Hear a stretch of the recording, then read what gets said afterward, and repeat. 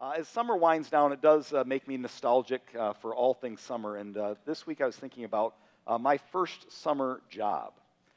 You learn a lot in your first job in life, and I'd like to share one thing I learned. My first summer job was working at a warehouse that was operated by the Michigan Blueberry Growers Association. That means it was owned by a group of blueberry producers over in the Muskegon area. And our job was to receive all of the blueberries that they had picked during the day. We would weigh them, give them credit for them, and then we would ship them out the back door to different fruit freezers and processing plants. That was how the plan was supposed to work. We had about 40 different growers who would bring their fruit to our warehouse, and they would come at all different times. And in fact, it was a great summer job because there was time when there was nothing to do. If there was no grower there bringing their fruit in, then you were just waiting for someone to arrive. And so one of my industrious coworkers decided that they would put a basketball hoop up in the warehouse so that we could shoot baskets, play horse, play basketball while we were waiting for growers to come in. That worked well for several weeks, I should say, until one day one of our farmers, we'll call him Joe, pulled in. Joe was what is known as an angry farmer. Joe liked to chew people out. Actually, I worked there a number of years, and it was not until about my 10th summer that Joe yelled at me about not having something, and I stood my ground in front of him, and then he kind of smiled and walked away, and I realized it's all a game to Joe. But I didn't know that as a 15-year-old high school sophomore.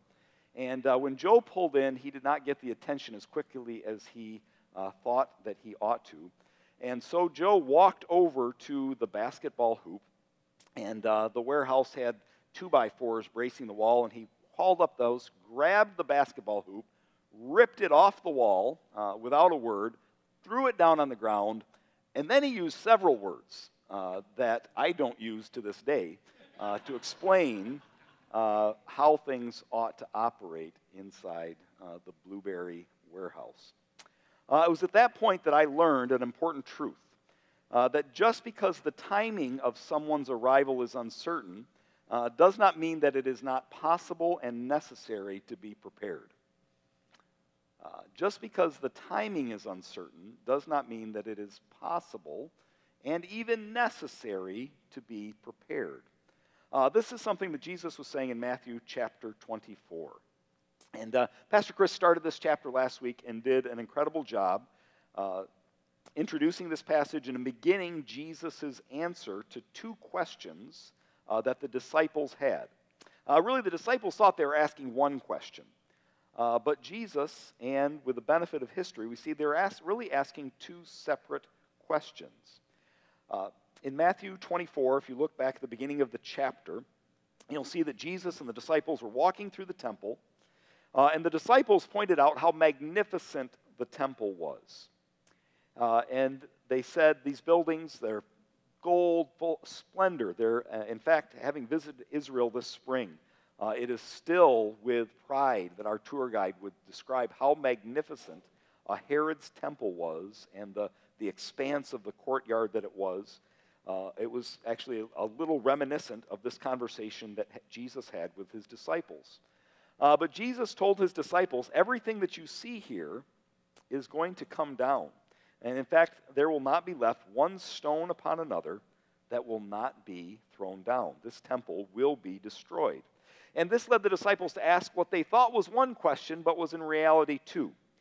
They said, Jesus, tell us when these things will be, when the temple will be destroyed.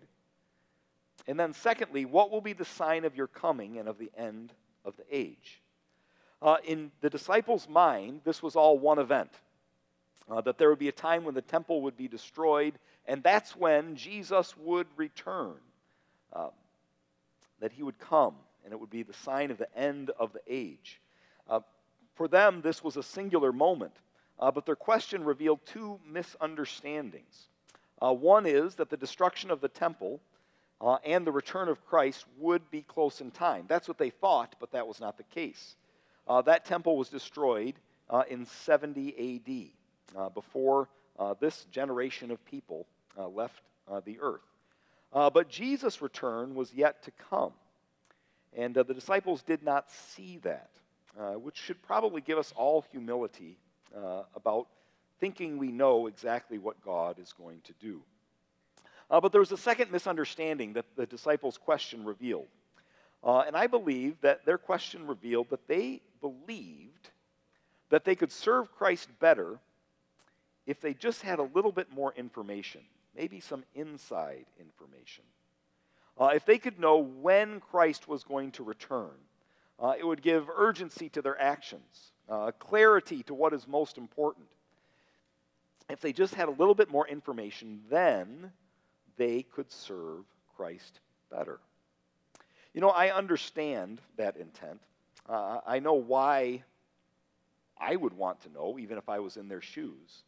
But there is a question of whether that information, that inside information, is necessary for obedience and following Christ. And in fact, I'll suggest that what this passage teaches is that that inside information is not necessary. The reality is that as I look back on my life, I many times have asked Jesus for inside information. I have prayed for God to make things clear when faced with significant decisions. I've prayed for God to reveal His will. I've done it when I've been considering new jobs, considering relationships, when purchasing a home, purchasing a car. I've asked God to make clear when to have children and when to stop having children. He's answered that one, to be honest. We've prayed about where to send our kids to school. We've prayed about where to send some of our kids to college. I prayed about where to go to seminary. I prayed all of these things. God, make it clear. Give us peace. Show us your will. I don't think there's anything wrong with asking God for direction and discernment unless there is an unstated expectation that says, God, if you will give me a peek behind the curtain, then I will really be able to trust you. And I fear that sometimes that is the case. We say, God, I want to know what I ought to do, and I'd like you to make it clear and vivid and show me and reveal. I'll lay out a fleece, and you'll show me what I ought to do, because then I can know that I can trust you. Then I can step forward confidently.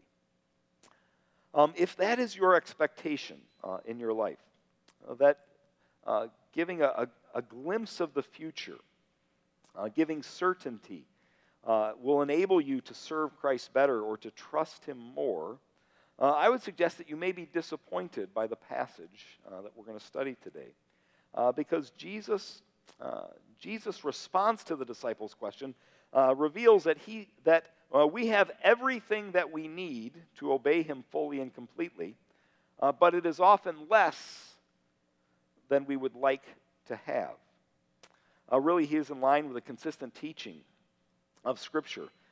For instance, Hebrews 11, which says that faith, that thing that connects us to God and gives us entry into His family and forgiveness of sin, that faith is the substance of things hoped for. It's the evidence of things not yet seen. While Jesus shares much about the future, He does not give, nor does He promise a glimpse of the future so that I can trust Him. He just asks me to trust Him. And that's where we'll begin our text today. The disciples ask the question, when will the temple be destroyed? And what will be the sign of your coming and of the end of the age? And Jesus continues His answer. We'll begin in verse 36.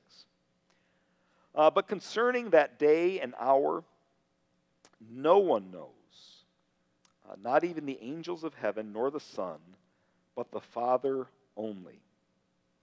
For as were the days of Noah, so will be the coming of the Son of Man.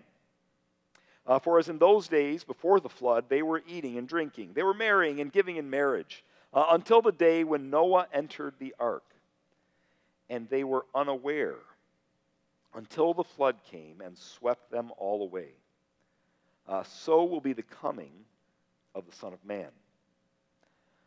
Then 2 men will be in the field. One will be taken and one left. 2 women will be grinding at the mill. One will be taken and one left. Therefore, stay awake, for you do not know on what day your Lord is coming. But know this, that if the master of the house had known in the part of the night that the thief was coming, he would have stayed awake and would not have let his house be broken into. Therefore, you also must be ready, for the Son of Man is coming at an hour you do not expect. And I imagine the disciples saying, well, how can we be prepared? How can we be ready? And Jesus answers in the second paragraph. He says, who then is the faithful and wise servant, whom his master has set over his household to give them their food at the proper time? Blessed is the servant whom his master will find so doing when he comes. Truly I say to you, he will set him over all his possessions. But if that wicked servant says to himself, my master is delayed, and he begins to beat his fellow servants, and he eats and drinks with drunkards, the master of that servant will come on a day when he does not expect him, and in an hour he does not know, and he will cut him in pieces and put him with the hypocrites in that place where there will be weeping and gnashing of teeth. Let's pray together. Dear God, we thank you for your word. We thank you when it is clear.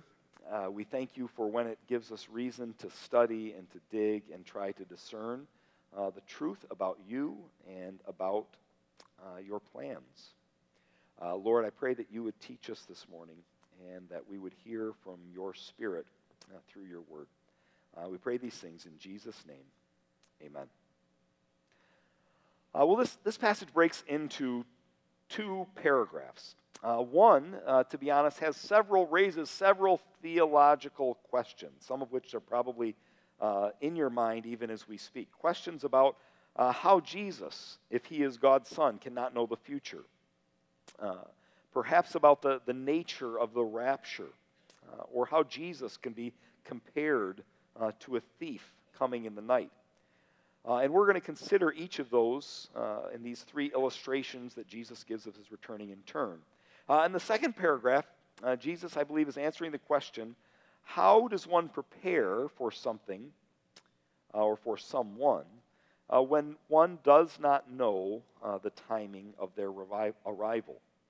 And in fact, tipping my hand, I'm going to suggest that Jesus is saying you can be completely prepared without knowledge of when he will return. But first, the first question that I would say, it kind of hits you as you read it. It's striking. In fact, there are some ancient copies of the Bible from the early centuries after Christ that omit verse 36 or parts of it because folks believe that when folks were writing Scripture, they said, this just doesn't seem right. How can we who believe that Jesus is God's Son and possessing all the qualities of deity, including being all-knowing, how could Jesus say, no one knows, not even the angels and not even the Son, but the Father only, the day and hour of his return? The answer to this question is challenging. It's wrapped up in the mystery of the incarnation. Our belief that Scripture clearly teaches that God became human in Christ. John 10:30 says, I and my Father are one, telling us that Jesus and the Father, they share a same nature.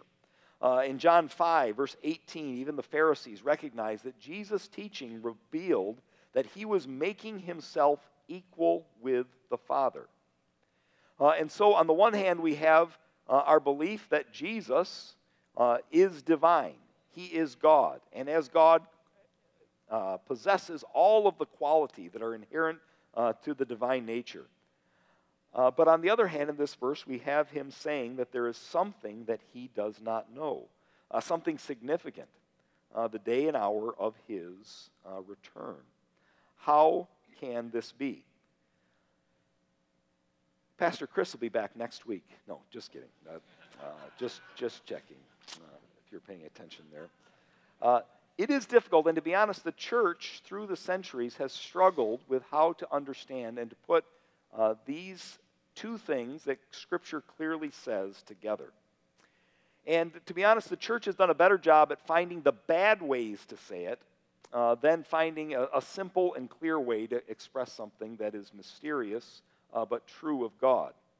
One of those bad ways that we hear sometimes is people will say that Jesus in his humanity did not know when he would return, but in his divinity, because he was God, then he still knew. But he's speaking as a human in this case, but there are other times where he speaks and does things as God. This treats Jesus, unfortunately, as if he was schizophrenic, that he had a split personality. For folks of my generation or older, you remember the movie Sybil?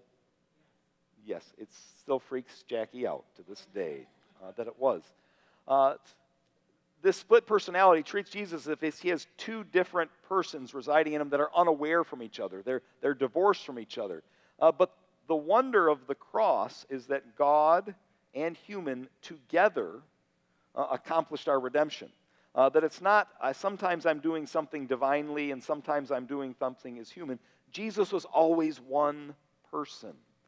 He was unified, simple in his nature, but possessing both a divine nature and a human nature. And so we should never say he did this as a human, as if he was not doing it also as God the Son. And we should never say that he did this as God the Son and then he left behind his humanity, because he was always human and it was necessary for him to be the sacrifice for our sins. So how do we put these passages together? I believe the key is something that we read in John chapter 8, verse 28. You can turn over there if you would like to see it firsthand. John 8, 28. Jesus says, in the end of that verse, or the whole verse, it says, "So Jesus said to them, when you have lifted up the Son of Man, then you will know that I am he, and that I do nothing on my own authority, but speak just as the Father taught me." Jesus is specifically talking about his future sacrifice and his submission to the Father in going to the cross. But in that statement, "I do nothing on my authority," we see something that is crucial about the relationship between God the Father and God the Son. Jesus says, I don't do things, I don't do anything in this earth on my own authority. That Jesus is expressing his submission and humility before the Father. When we consider how can Jesus not know the day of his return, the better way to say it is that Jesus voluntarily restricts the use of some of his attributes because he is submitting to the Father. He does not exercise them on his own authority. Maybe you say, Ken, I don't think that made it any simpler or easier. That still seems kind of complex. And I understand that. The idea of voluntarily restricting the use of an attribute is a strange concept. To be honest, the closest I can come to illustrate it is when I think of a father wrestling with his young child. And the father might let his young child pin him to the ground, even though physically the father is much stronger and more powerful than his child. When he does that, the father is restricting the use of one of his attributes, his strength. He doesn't exercise the full extent of his strength in order to have a relationship with this child. In order to do this, he voluntarily restricts the use of his attributes. He still possesses his strength, but he does not use it. Now, we can see that physically a little bit more easily than we can envision that mentally. But I believe that's the best illustration we have of the fact that Jesus, in becoming human, chooses to not know aspects of the Father's plans. As part of his submission to the Father, who is the divine planner and orchestrator of redemption, God the Son leaves that in the Father's hands and can honestly and with integrity and fully say, I do not know, because I choose not to know. I choose not to know things because I submit to the Father. I submitted to him in coming to earth. I submitted to him in restricting the use of all of my attributes, and I would ultimately submit to him even to the cross. Jesus enacts God's plan, and he displays a humility that is explained more fully in Philippians chapter 2, when he says he didn't hold on to his place in the Godhead, but willingly submitted himself to become human and even to go to the cross. Jesus says, I don't know the day and the hour. And he says this in the context of his answer to his disciples who want to know that answer. Jesus says, I also don't know. And we can wrestle with that as a theological problem, but we should never stop short of saying this does reveal to us that it is not essential that I know God's plan in order to fully obey and follow him. And in fact, that God chooses to work in this way because he wants me to display faith and trust in him.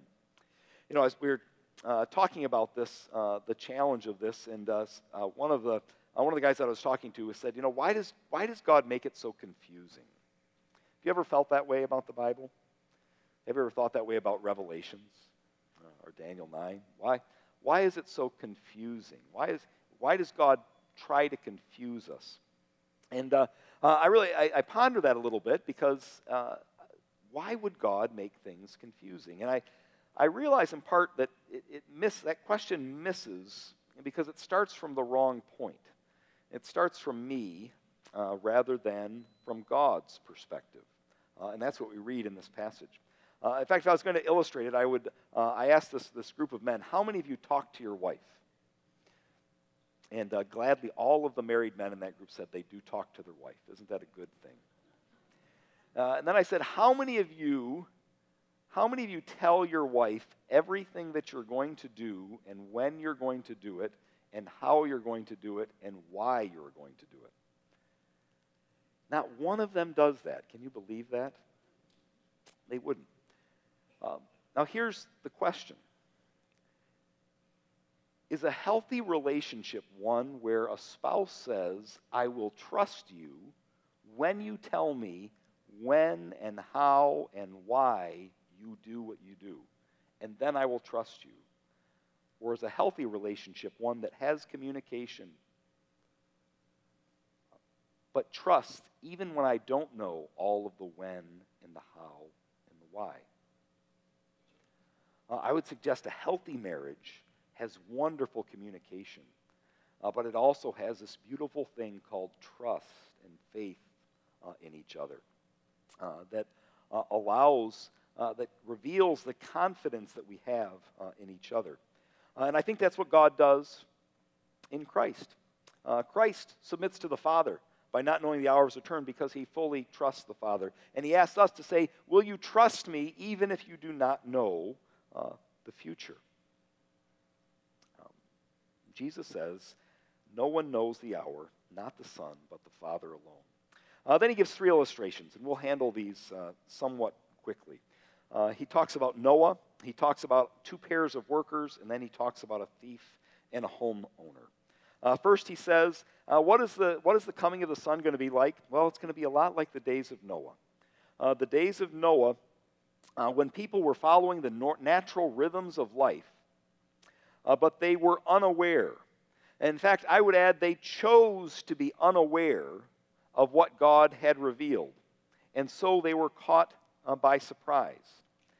Perhaps they believed what Ecclesiastes says in chapter 1, verse 9, that what has been will be again, what has been done will be done again, and there is nothing new under the sun. Sure, that crazy Noah says that judgment is coming, but nothing like what he says is going to happen has ever happened before. We're going to be fine. 2 Peter chapter 2 says Noah was a preacher of righteousness. He invited folks to know how to respond to what God was doing.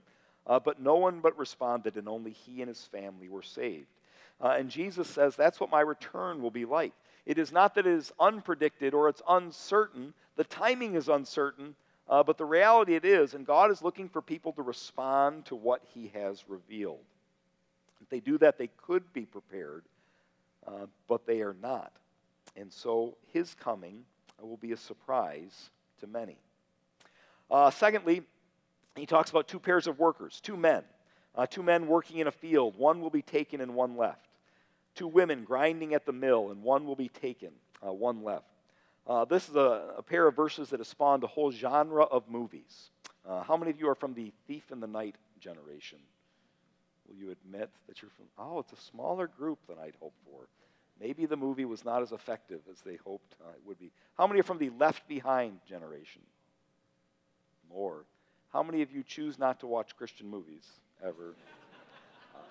All right, no one will admit that today. These verses for many have inspired many description of what the rapture looks like, this moment in time that we believe 1 Thessalonians 4 teaches, that when Christ begins his return, he will come, he will resurrect those who are dead in Christ, and then those who are alive and remain will be caught up together with Christ in the air, and will return to heaven while God exercises judgment and draws the nation of Israel back to himself. This verse has inspired it. Although in recent years, I will say there are many students of the Bible who have questioned that interpretation of these verses. They'll say it talks about two men and two women, one taken and one left. And they've said, well, the taken, aren't the taken not being raptured, rescued, saved, but instead are they not judged? Isn't that the idea of being taken? And they said this is not talking about the rapture. Now, I understand the logic of that, and in fact, before this week, I even was probably leaning in that direction if someone had asked. But as I was studying and reading several commentators, they pointed out something interesting about this passage. If we're going to understand, we always start with the most immediate context in order to understand things that are unclear or ambiguous in our minds. The root of the question is the one who is taken being sent for judgment or for salvation? If this is picturing the rapture, then they are being taken for salvation, for rescue. If it is for judgment, then it's something very different. Well, what does the context indicate? Well, first of all, it talks about Noah, and Noah is certainly a story that is about judgment. But when you think of Noah, and you think of Noah and his family and the rest of the people on earth, who was taken from the earth and who was left behind? Was Noah taken or left behind? Noah was the one, and his family are the ones who were taken from the earth. They were rescued by being taken from the natural rhythms of life, eating and drinking, marrying and giving in marriage, and rescued on the earth. And so maybe it's not completely foreign to believe that this is talking about being rescued for salvation. To be taken is to be rescued. We also see this just a few verses before in Matthew 24, verse 31, when Jesus, once again, is talking about when the Son of Man will return. And in verse 31, he says, he will send out his angels with a loud trumpet call, and they will gather his elect from the four winds, from one end of heaven to the other. And once again, is the taken for judgment, or is the being taken for rescue and salvation? The angels are coming to take the elect for rescue and salvation. I believe these verses, there are good reasons to believe that the picture is of a coming and a taking for a rescue. And it very well may be a picture of the rapture that we see in these verses. Jesus does not end there, though. He gives one more illustration to understand this nature and the nature of his return and what it means to be prepared. He says, imagine a homeowner, a master of his house, but a thief is conspiring against him. And if the master of the house knows when the thief would arrive, he would stay awake and he would defend his possessions and his family, and his house would not be broken into. But he says, the implication is, Jesus says, the master of the house does not know. In this passage is strange because who is Jesus in this illustration? Is he the homeowner or is he the thief? He is the thief. He is the thief. It's a different perspective. But the point of his story, the main point, the main thrust, is the uncertainty of the return and the difficulty it is to be prepared. There is no promise that that knowledge will be available to the homeowner, but a desire to say that he ought to be prepared and that there is a way to be prepared. And that's what he continues with in verses 45 through 51. It says, while the timing of my return is uncertain, the exhortation that Jesus gives, both in verse 42 and in verse 44, is that you must stay awake. You must be ready, for the Son of Man is coming at an hour you do not expect. The uncertainty of the time does not mean that it is impossible to be prepared. We ought to be ready. So what does it mean to be ready? For some they believe that means we must be an expert in the end times chronology. We must figure out every element.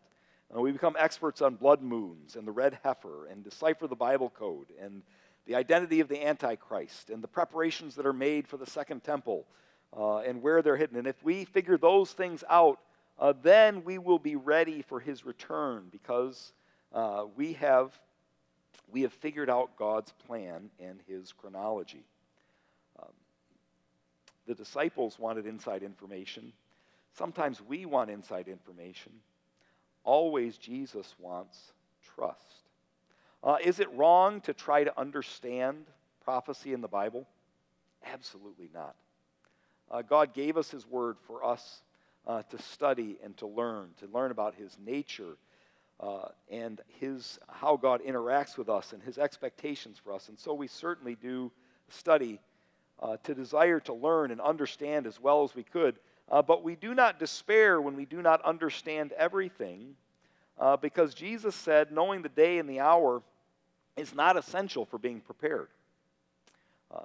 You do not have to be an expert on end times. And in fact, I would suggest that some of that study is motivated by a desire to have inside information and to have things figured out so that I can impress other people or develop an audience for me rather than provoking or promoting trust in Christ.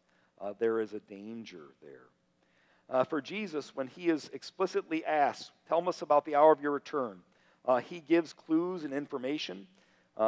He explains some things, but he says no one knows the day and the hour. He's saying that it is not essential for you to know, but it is still possible to be prepared. And that's the second paragraph. Jesus gives an illustration of a faithful and wise servant whose master is away for a period of time. This is a favorite illustration of Jesus that he's shared in the parable of the talents in a couple of different ways, and then again here, that describes something essential about the nature of the life that we live, how we live today. That we live in this world, but everything that we have does not come by our hands. It ultimately comes from God, and we are stewards taking care of it. So how do we be ready? How do we stay awake? How do we watch? I think Jesus answers this question in a contrast that he gives in verses 45 through 51. The contrast is between a faithful and wise servant and a wicked servant. The faithful and wise servant is ready for his master's return. The wicked is unprepared. The faithful and wise clearly sees that he is a steward, not an owner. The wicked is self-centered and opportunistic. He takes liberties with what is not truly his. The faithful and wise servant serves others. The wicked servant is abusive. The faithful and wise servant shares with others, while the wicked consumes for his own benefit. And ultimately, the faithful and wise servant is rewarded with greater responsibility when his master returns. And the wicked is punished and left weeping. How do we be ready for Christ's return? I would suggest that this passage is very clear. And the answer is, to be ready is to be about your Father's business. How do we be ready? It's not about having an answer for every question in Daniel 9 or Revelation in its entirety, but it is instead to be about the business that God left behind for us. I'm going to say 5 things are encapsulated, at least 5 things are encapsulated in being about our Father's business. First of all, it is to acknowledge that I am not the master of the house. That I am not the master of the house. Jesus starts with, he says, this is a servant. And his master has set him over his household and given him responsibilities as a result.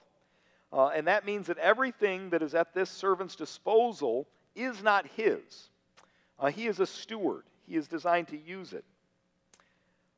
My problem is when you've been a steward for a long time, you begin to think that my house and my car and my money and my kids and my life, they're really mine. And the unprepared servant, also the wicked servant, he acts as if it is his house and his money in his life, and they exist merely for his benefit. The steward always acknowledges that this comes from someone, and I am managing it for someone else. In the movie The Lord of the Rings, there's a steward. He's a smaller character by the name of Denethor. And if you remember those movies, Denethor, the steward, sits on a small throne at the base of a large stairwell that leads up to the throne of the true king.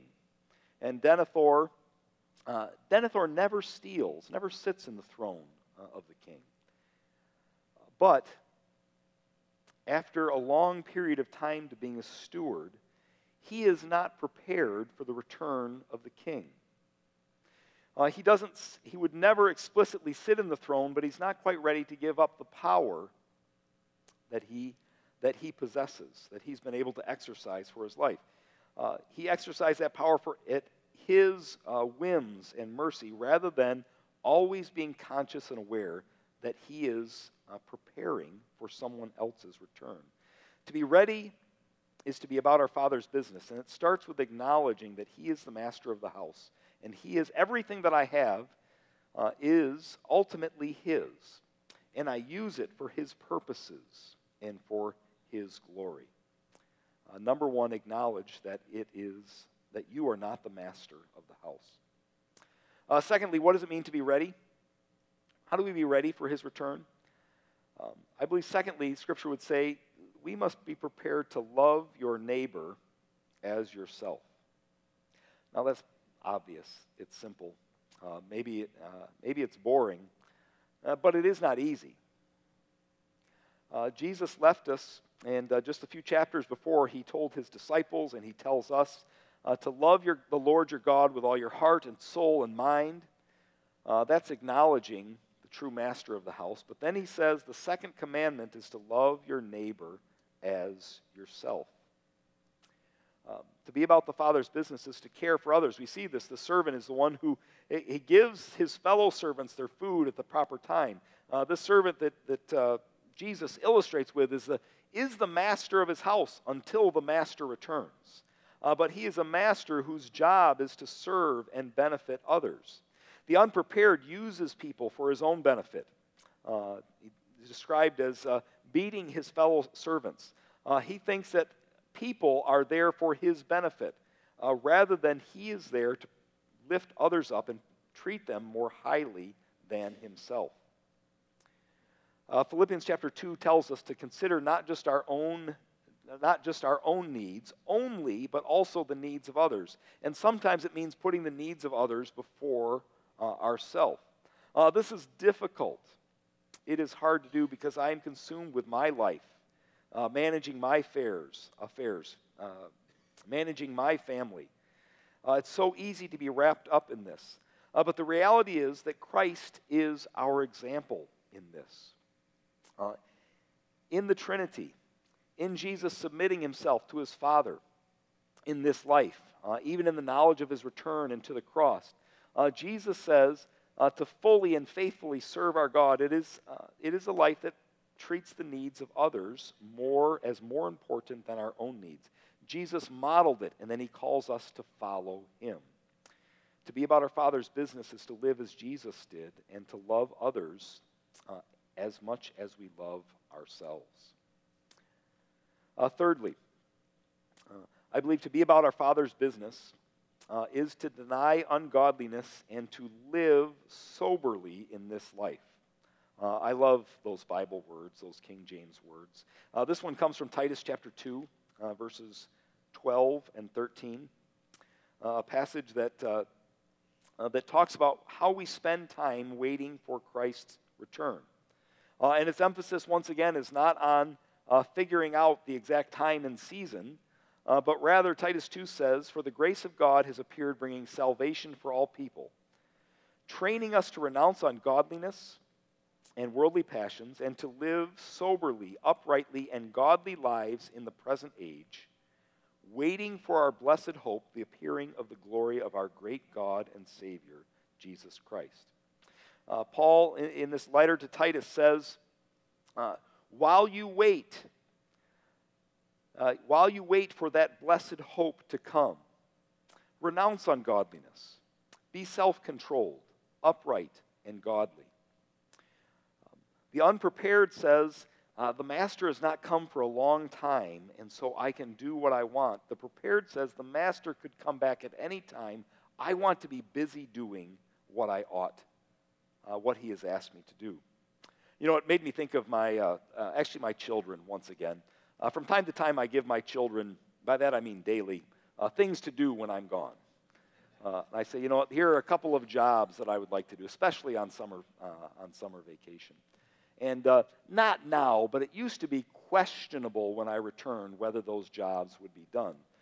And some of you may have had the experience of, coming home and saying, here are some jobs that I want to get done. And as you walk in the door, you see someone jump off the couch, run to the sink, and, I was just getting to wash those dishes that they were.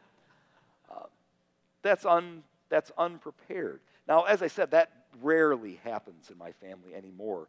Now the more common experience is I come home, and maybe there's still an element of doubt, and I wonder, will the lawn have been mowed in my absence on this day? But it is an amazing thing to come home and to see that freshly mowed lawn in response to the request of my parent. And when I walk in the house, now my son, who's sitting on the couch, once again, because they spend a lot of time on the couch, I look at him, and I look at him very differently. I say, you know what? He listened to what I said. That what I said mattered to him.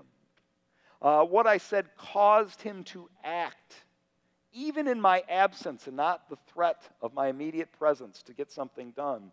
And it shows that he cares about me and follows and obeys. And so all of a sudden that relationship goes stronger because I was absent, and still there was obedience and respect and listening. God is God. He doesn't always immediately judge us or reward us for our actions, but he does it because uniquely in the absence of his presence, we have an opportunity to display faith and obedience and listening and care and attention to his will. And when we do that, it makes for a beautiful relationship. It strengthens the bond and the depth of the relationship. And so, in the absence of the master of the house, we should be about his business, and his business is living righteously, not consumed by worldly passions, not given in to excess, not treating those around me and the things around me as if they're merely for my benefit, but using them for his purposes once again.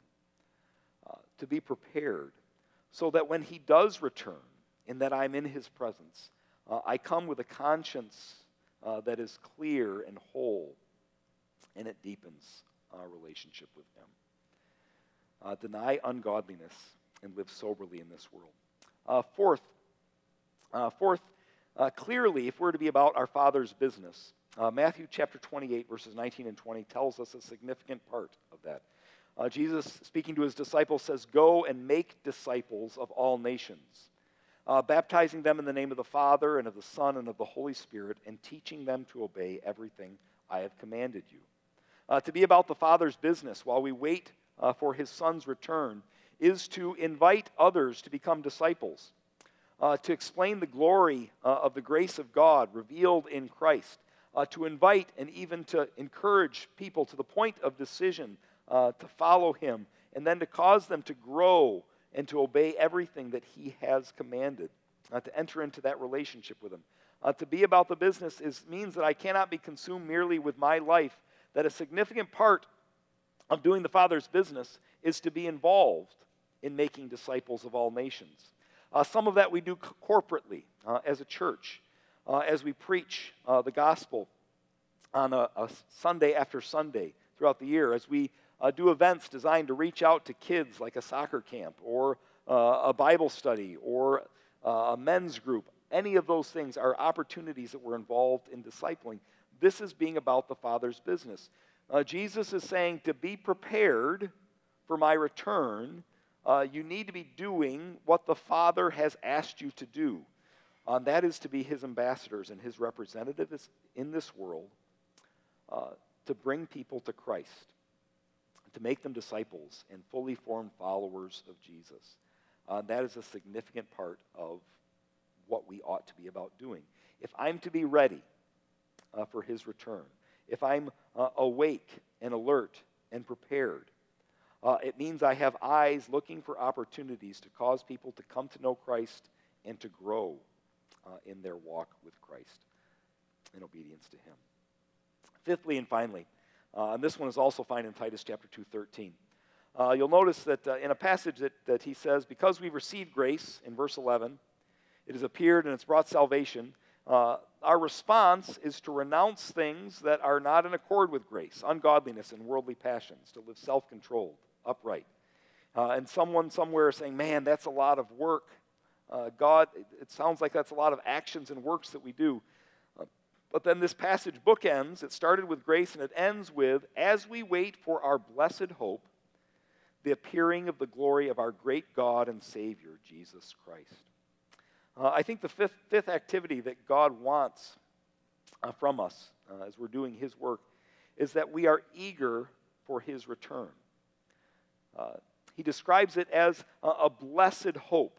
It is a joyful and happy, it is blessing and goodness, his hope, that he is returning, and then we'll see the glory of our God and Savior, Jesus Christ.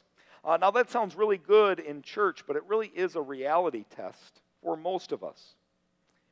It's a reality test of our emotions because I think we have to ask ourselves, are we eager for Christ to return? And once again, it's easy to say that in church, but often I find myself wrapped up in my dreams for my life, for things that I would like to get or do, my future plans. And those are necessary. They're part of the life that God has given us. But if those things overshadow, and there is not an eagerness for his return, and if my eagerness for my dreams for my life far outshine my eagerness for his return, it is possible that I've lost sight of who the master of the house is, that his return is coming and certain, and that it is blessed and that it is good. We ought to be eager for his return, the glorious appearing of our great God and Savior, Jesus Christ.